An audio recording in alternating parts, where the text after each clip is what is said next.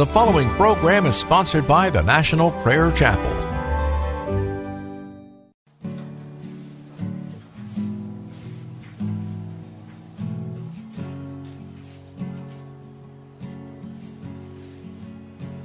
There is a judgment greater than anything you've ever known. It won't be long. Your life will pass by as a vapor, and you will stand before the judgment seat of God. And every secret deed and thought, every wrinkle, every spot will be in view before the one who knows all things, the Lord of Lords and King of Kings. You know, the one you never knew. While you have breath, you have a choice to make in life. Amen. Turn away from your sin and believe on the risen Christ. You can find peace in Him from the judgment that's to come.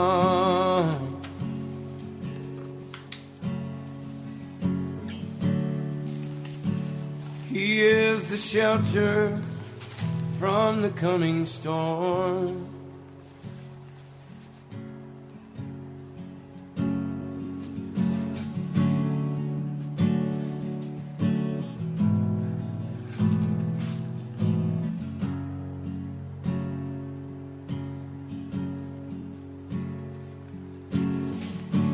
All creation shakes at the mention of His name.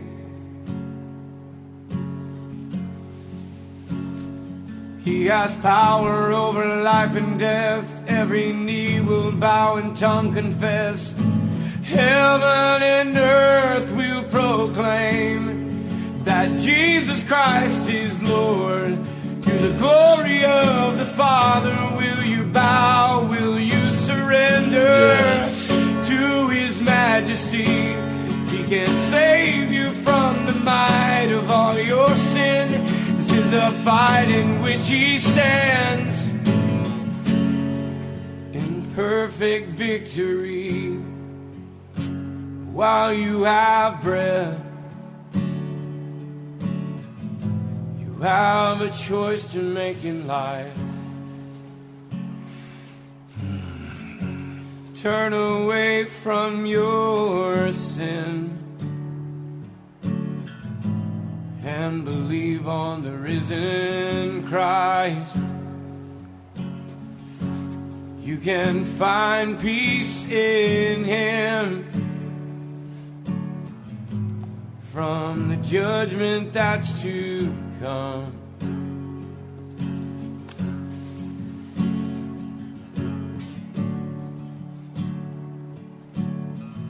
He is a shelter from the coming storm. While you have breath,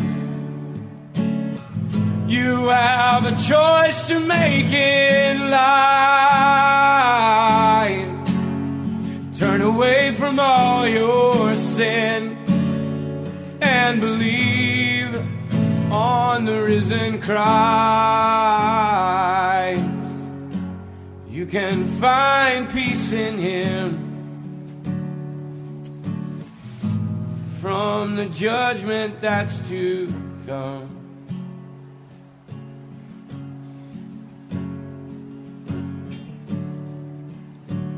He is a shelter from the coming storm.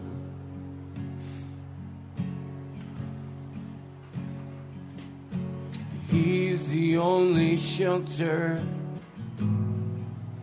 from the coming storm.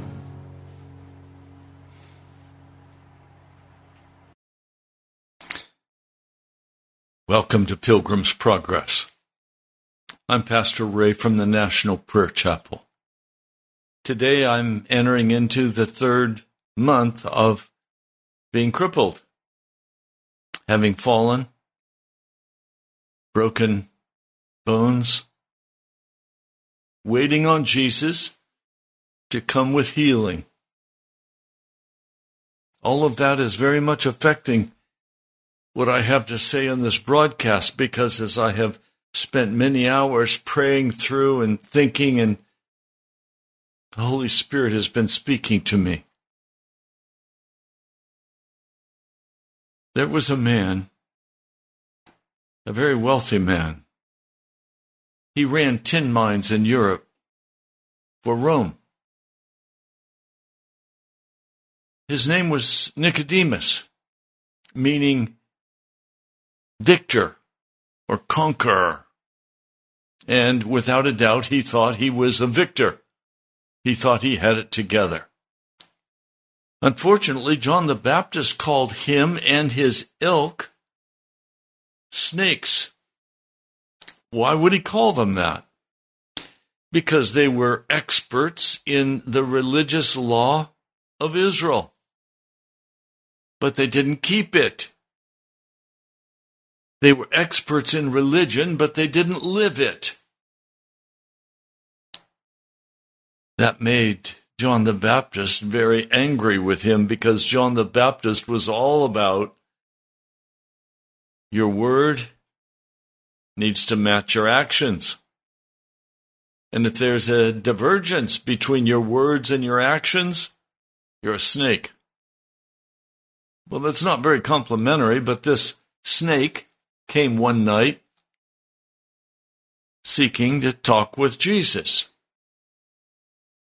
Let me share why. 3rd chapter, book of John. He came to Jesus at night and said, "Rabbi, we know you are a teacher who has come from God." That's quite an admission. He never went to school. He was not qualified as a rabbi. For no one could perform the miraculous signs you are doing if God were not with him. So he's seeking some accommodation between Jesus and the Sanhedrin. They knew at some point they were going to have to deal with this issue. Jesus replied and said, "I tell you the truth," meaning, I'm going to tell you something that's ironclad truth. You need to catch this. No one can see the kingdom of God unless he is born again, or born from above. And Nicodemus answers very succinctly, how can a man be born when he is old? Surely he cannot enter a second time into his mother's womb to be born. He was coming to make an accommodation with this new teacher. And this new teacher was having nothing to do with accommodation. Instead, he was making statements that sounded like a crazy man. Just wait today, if you have the courage to listen to the entire message and not run off on some shallow errand. You'll want to say that also about Jesus. Sounds like a crazy man. Jesus answers, I tell you the truth. No one can enter the kingdom of God unless he is born of water and the Spirit.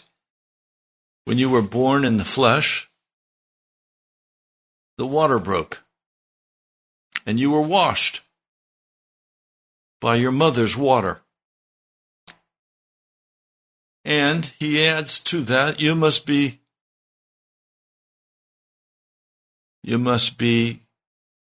born of the Spirit.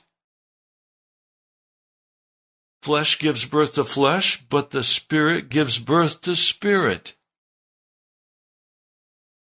Now I want you to walk with me and simply ask the question, What does it look like to be born of the Spirit?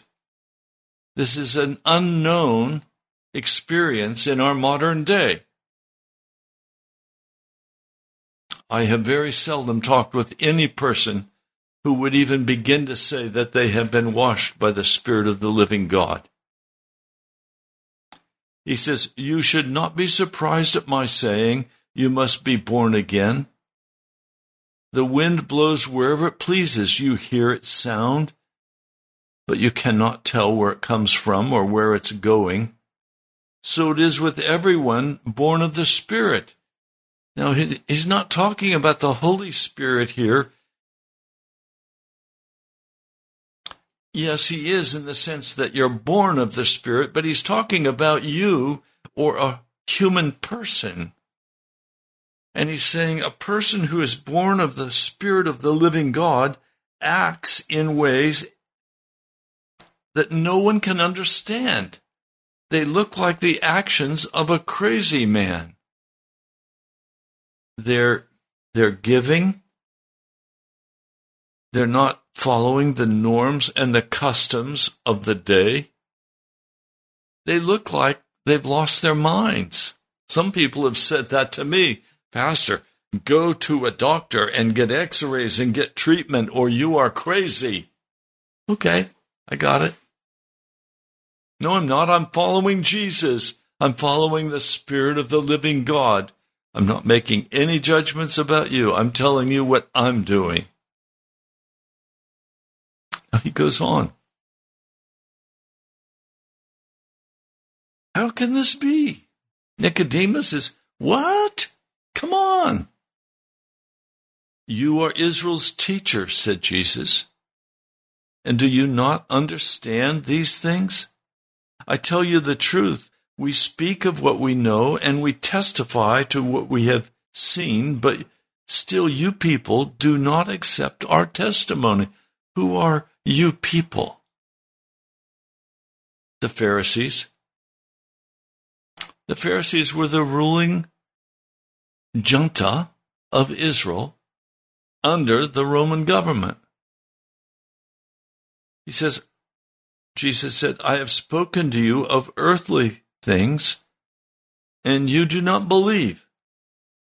How then will you believe if I speak of heavenly things? See, Jesus is doing a very heavy number on Nicodemus. He didn't do this with the woman at the well. He didn't do this with a number of people. But Nicodemus has set himself up as a teacher of Israel. He is the authority of the law of God. So Jesus now just cuts hard and to the chase.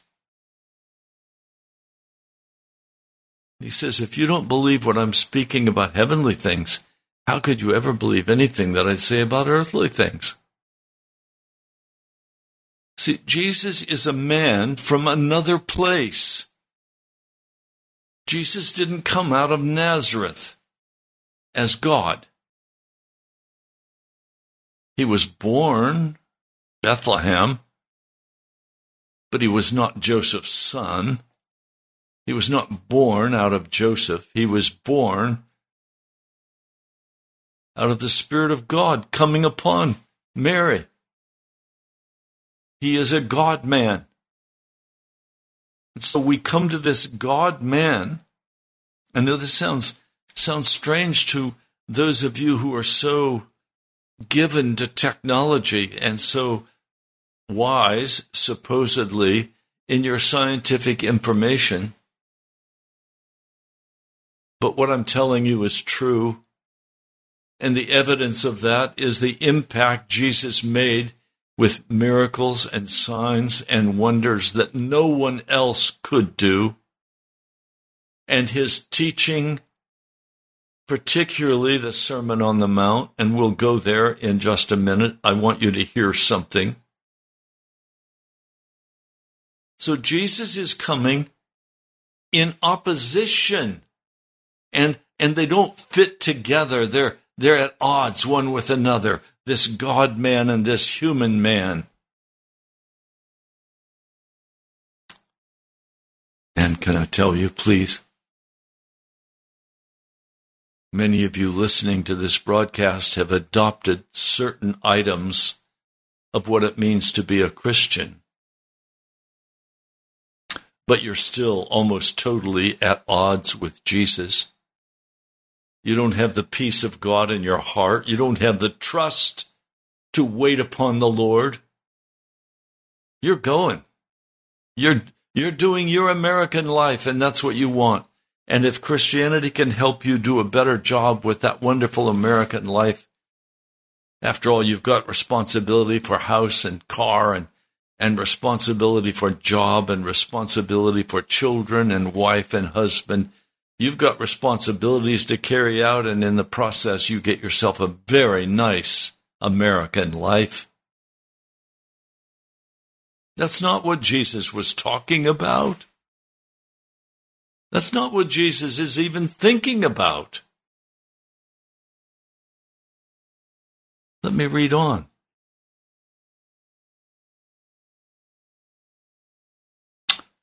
Let's look at John, the 3rd chapter. I have spoken to you of earthly things, and you do not believe. How then will you believe if I speak of heavenly things? No one has ever gone into heaven except the one who came from heaven. That was Jesus, the Son of Man. Just as Moses lifted up the snake in the desert, so the Son of Man must be lifted up, that everyone who believes in him may have eternal life. You see, what this is all about, let's just get right to it. What this is all about is a life in your flesh, in your body, doing what you want to do, going where you want to go, taking advantage of every opportunity, relaxing and having a good time, versus a life in the Spirit. A life in the Spirit where one walks in holiness.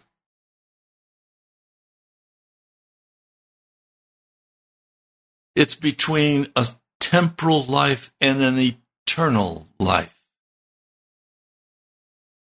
It's between what do you want? Do you want to have this wonderful American life? And then Jesus say to you, look, you had your heaven on earth. It's somebody else's turn now to have heaven, and you're going to hell. Versus a life in Jesus Christ, where your full attention and your full focus is on building the kingdom of Jesus, saving the lost and the dying, ministering to those in need. You get to choose. Let's go on. For God so loved the world that he gave his one and only Son, that is, his one and only Son of a kind. There's no one else, there's nothing else like Jesus in all of the universe. He was the creator God of heaven and earth. He was the creator of the universe. He's the one who set every power in place. They rebelled, but there will be a day of judgment for those who rebelled in the running of the earth. Satan, for example, will have a bitter, dreadful judgment of fire.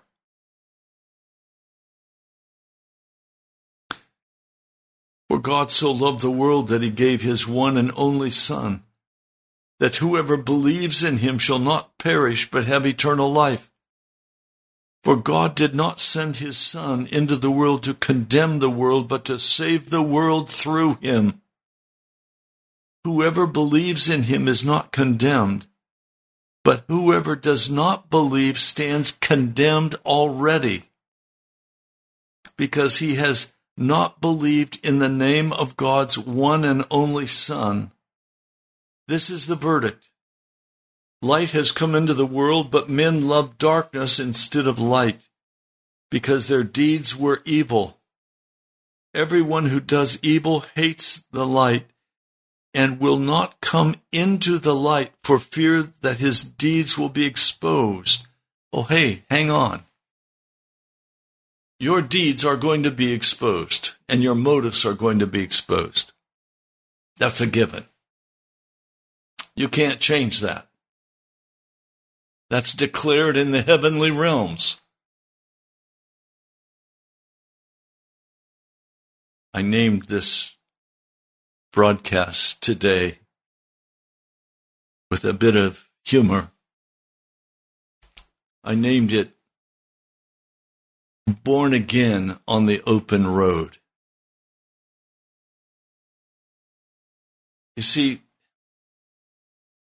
what we're involved in here is a journey. Every person is involved in a journey. And at the end of the journey, we find out what's going to happen to us. We're not in charge of our lives. The day will come when your life will stand before the judge of the heavens and the earth, before Jesus Christ. He will be your judge. And you will need to explain to him your decisions. He already knows them. He already knows the result of those, but he's fair. Please understand, there is a judgment to come.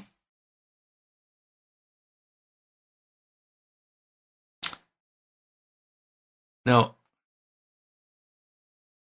I want you to turn with me to Matthew, the 5th chapter. I was so privileged several years ago to stand on the Mount of the Beatitudes, the Sermon on the Mount. It was in the midst of a banana planting, but it was the same soil. It's where he did it. And I stood there and I said, Jesus, please help me to understand.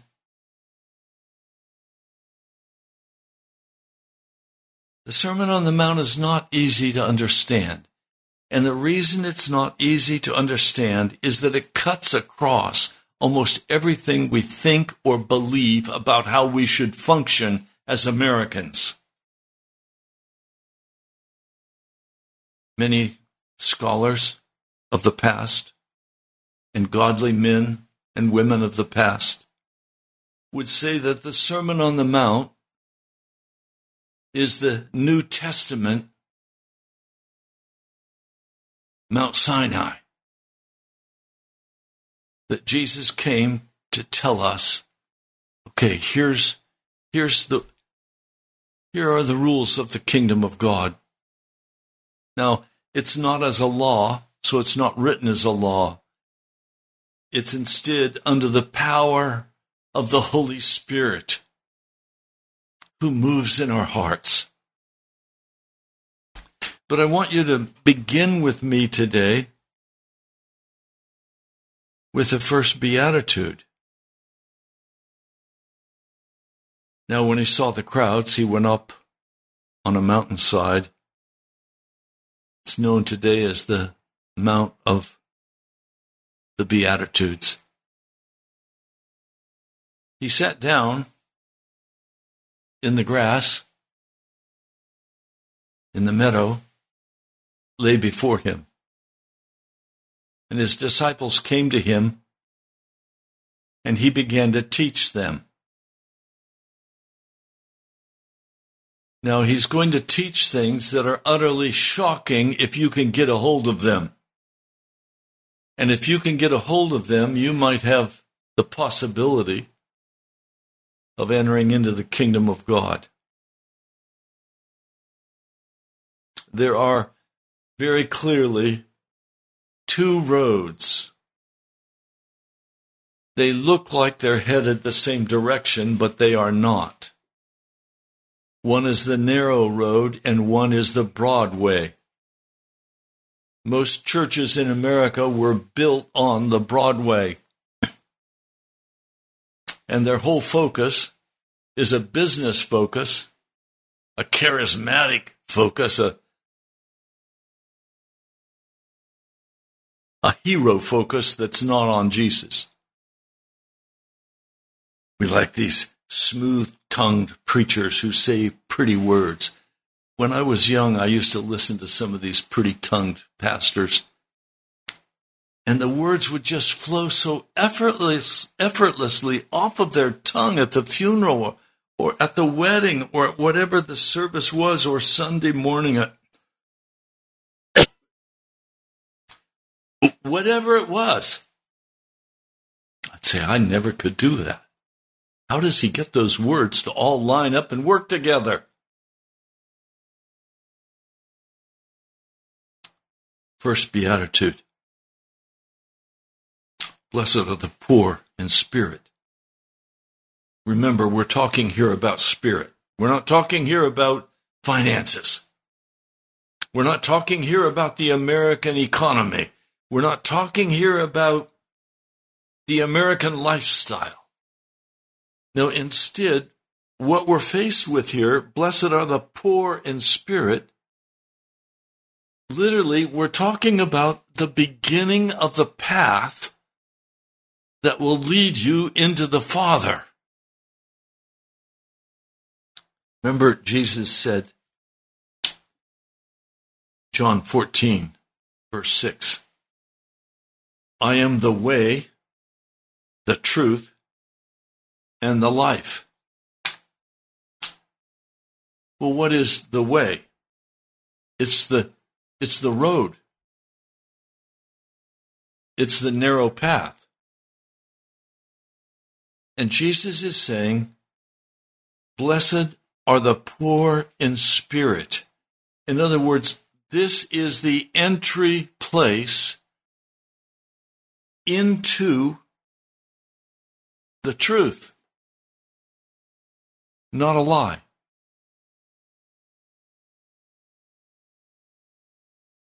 Now, here's where it gets very difficult. It's not easy. It's not the easy carnal method of the circus called the American Apostate Church. I am the way. I am the opening road that will lead you to truth and will lead you into eternity on the side of the Lord Jesus Christ. Follow him. Now, here's why it gets so very difficult. And it's going to be very obnoxious to your heart. Let me tell you why. The word poor in the Greek, there are several words. This word used here in the third verse of chapter 5 in Matthew. This word means I'm so poor, I can't do anything for myself to improve my situation. Now, Americans believe I can always do something to improve my situation. I just have to be willing to do it. I have to be willing to strategize. I have to be willing to lay it on the line. I have to be willing to take the second or third job. I have to be willing to cut back on my expenses. There's always something I can do. Maybe I even have to cut off the internet. I have to be able to cut off the movie channel. I have to cut something. Not go out so often to eat. All of that has to do not with the Spirit of God. All of that has to do with the spirit of man and the strategizing for a prosperous, successful life in this life. Now I'm telling you, blessed are the poor in spirit means the person who recognizes they cannot convert themselves. They can't change themselves. They're sinners. So what do? Instead of helping themselves, they acknowledge their true condition before a holy and righteous God. They acknowledge their sin. They acknowledge how impossible it is for them even begin to reach out. Part of what I've experienced in the flesh after I was crippled. I still don't go. I sit at home. I don't go out to eat. I don't go to the mailbox.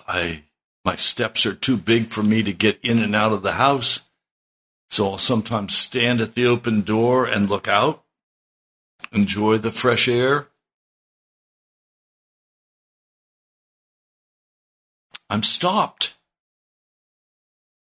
In the physical realm, I'm stopped. But now, in the spirit realm, I have to be equally stopped. That's beatitude number 1. Oh, how happy are the poor in spirit, for theirs is the kingdom of heaven. In other words, step number 1 is you have to recognize before Jesus you have no power to save yourself.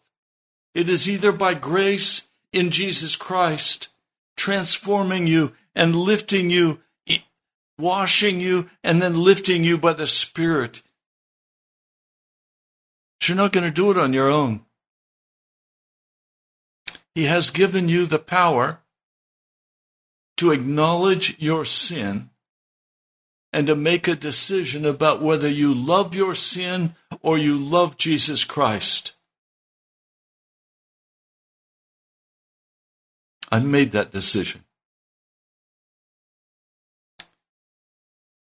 I love Jesus Christ. And I can't save myself. I talked recently with a man.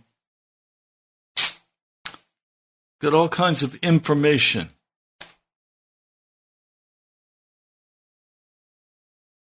I'm not sure he's come to terms with how utterly incapable he is of saving his life for eternity. That's a really tough statement to make. But the more I talk with people, the more clear I am that most of us have been taught such lies about how to be saved that we don't know how to even go and enter into Jesus Christ. Well, I can tell you today, the only way you can enter into Jesus Christ is recognize your utter inability to enter into Jesus Christ. And you begin with what we commonly term repentance. There is no path into the heart of Jesus Christ save the path or the road of repentance. And repentance begins with a flat-out acknowledgement of how poor I am. That I have no ability to work hard and somehow change my situation.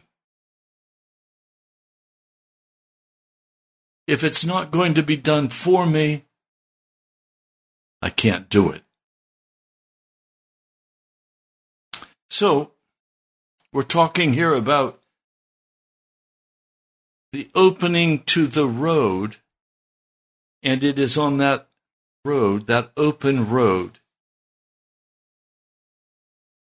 that we are born from above. we're told that the kingdom of heaven will be given to those of us who are willing to stand before God and tell him our sin and be honest with him and acknowledge before Almighty God that we cannot save ourselves. And ask, "Oh God, remove, wash, cleanse me of my sin." If you look over here in John, the 8th chapter,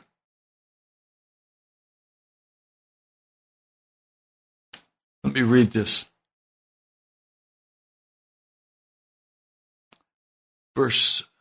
Chapter 8, verse 31. So the Jews who had believed in him, Jesus said, "If you hold to my teaching, you are really my disciples. Then you will know the truth, and the truth will set you free." Well, remember the passage I read in John 14. I am the way, the truth, and the life. So he's saying, if you hold to my teachings, you are really my disciples. Then you will know the truth. You will know Jesus, and he will set you free. They answered him, "We are Abraham's descendants and have never been slaves to anyone. How can you say that we shall be set free? We're already free."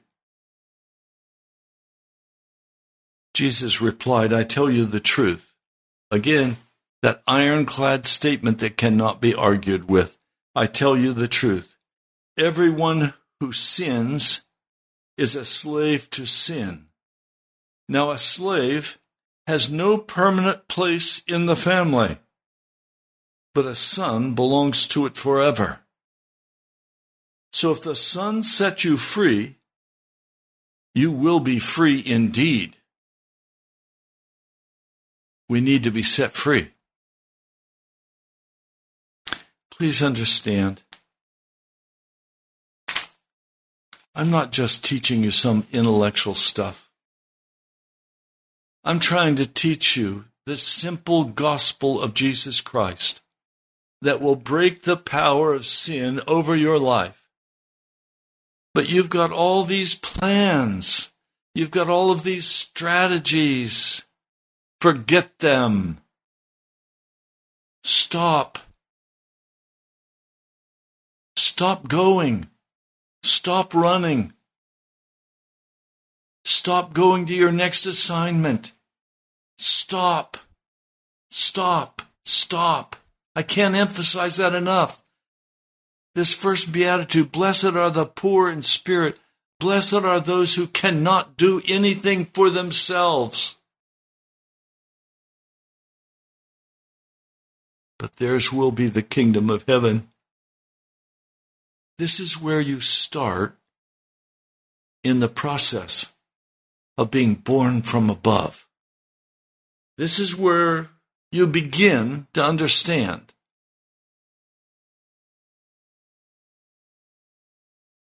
This is where you begin to understand how poor you are, how helpless you are.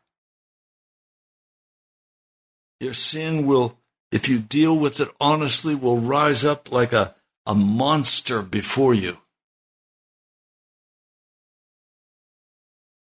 And you're going to have to stand before the sin of your heart and your life before Jesus. You come just as you are, without one plea, no excuses. You come as you are before Jesus. Now, how can you do that when you're proud?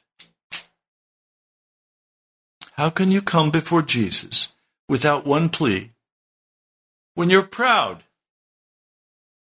And you can say, Jesus, I've done my best. I can't leave my sin because it has a grip on me. I can't break it. I'm helpless, but I've done my best. I've tried. What else could I do, Jesus? Be poor. Identify with Jesus that you cannot break the power of the drugs or the sex sin or the anger piece. You can't break the power that holds you fast in bitterness and anger. You can't hold and break the power of the past over your life. You can't restore all that you've stolen. You can't restore or make restitution for some of what you've done. You can't break it. I have to deal with this all the time. With Christians who think it's okay that they don't have the full victory over sin because Jesus has forgiven them and they're saved even though they're still walking in their wickedness. They've deceived themselves. They're afraid to be poor. Are you afraid to be poor? Are you afraid to just strip it down in front of Jesus and say, look, I am poor. I can't handle this. I can't change my heart. Are you ashamed of doing that?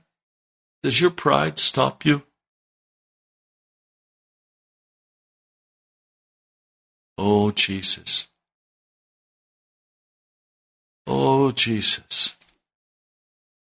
As I say those words, my heart is so moved with compassion for a man or a woman who just is so full of themselves that they can't admit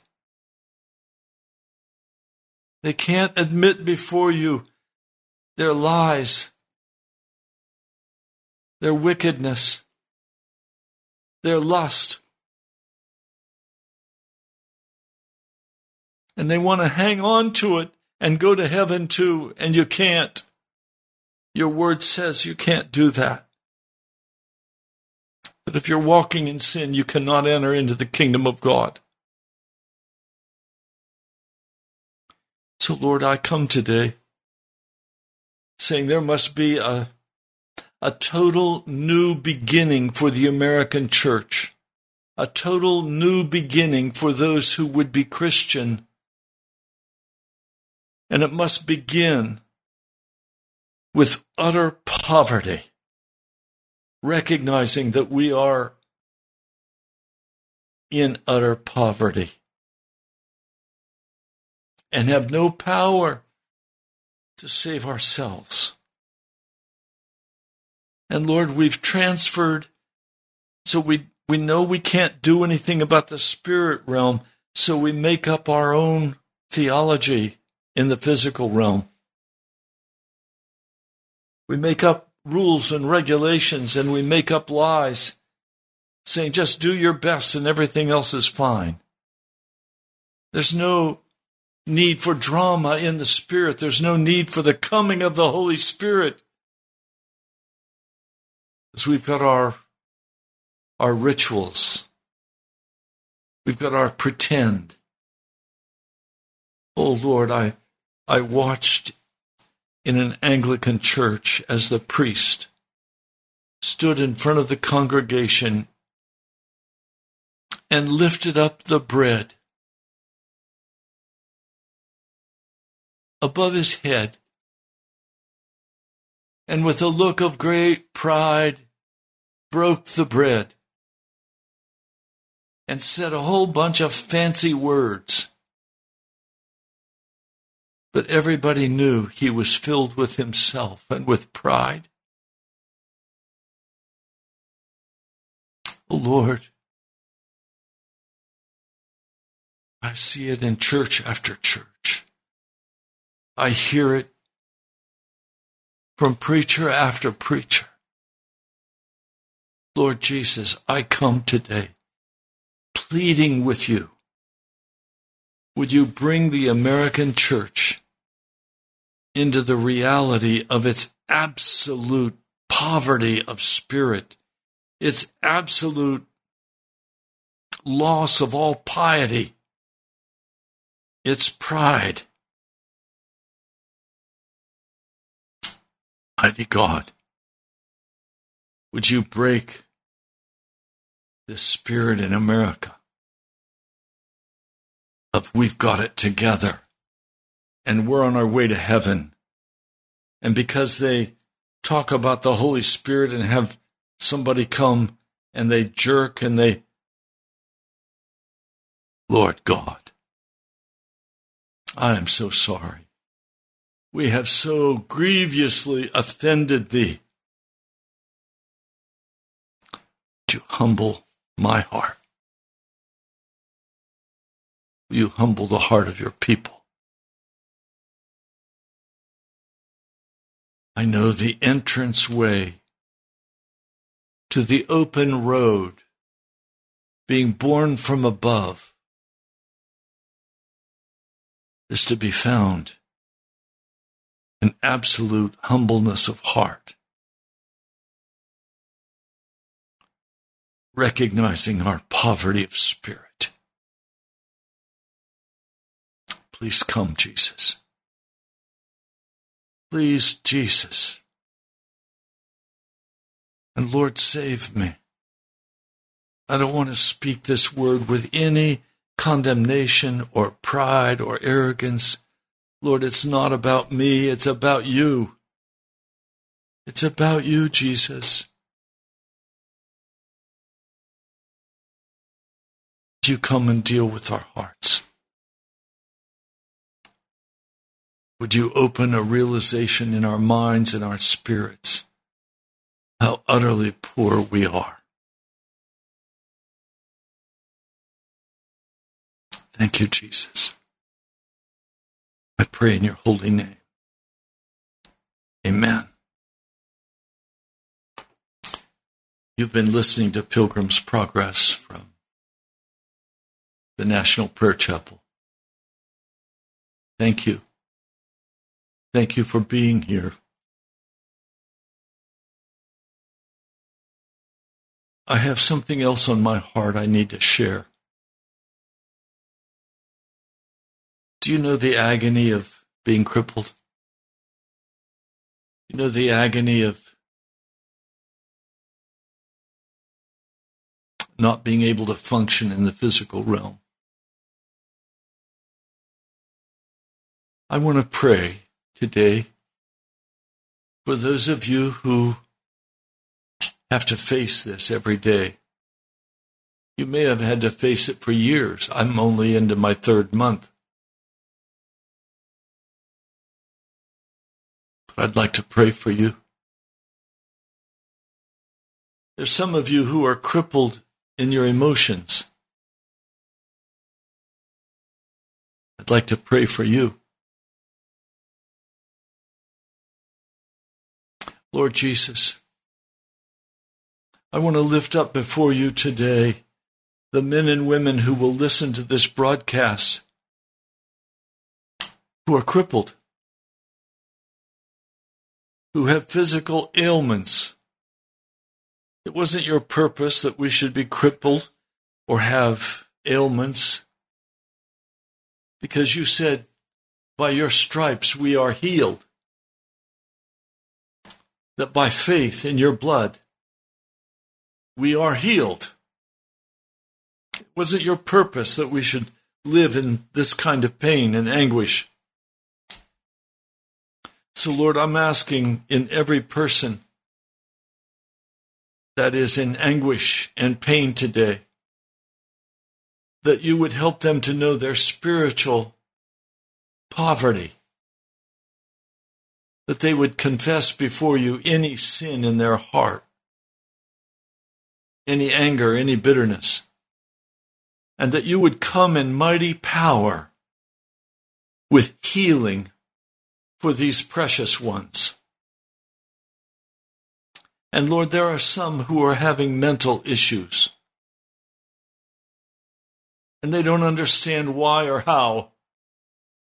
But Lord, you do.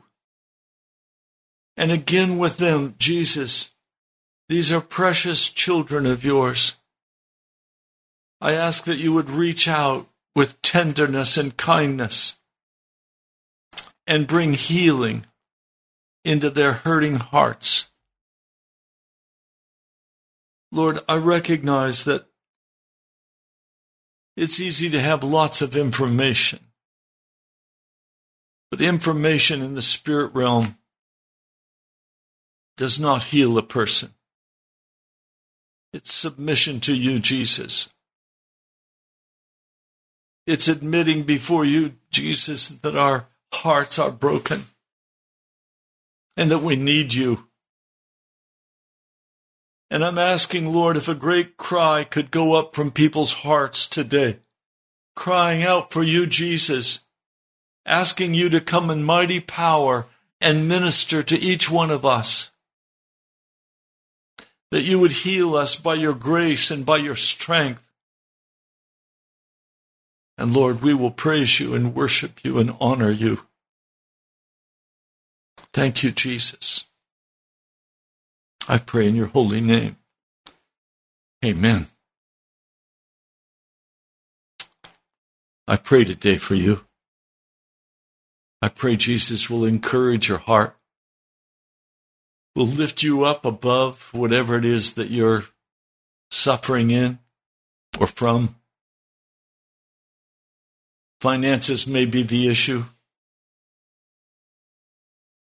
A new job might be the issue. I don't know what it is you need. But if you'll come before Jesus and admit your poverty of spirit,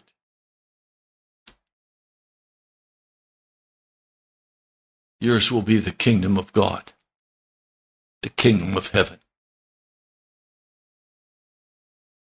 Well, we're out of time for today's broadcast. We're going to continue tomorrow in the Beatitudes. You're going to notice in the Beatitudes this wonderful statement, how happy you are, and then how utterly broken you are. Happiness comes as a byproduct from obeying Jesus Christ, letting him fill our hearts, encourage our minds. Don't choose discouragement. Don't choose anything or anyone save Jesus Christ, and he'll meet you. God bless you. I'll talk to you soon.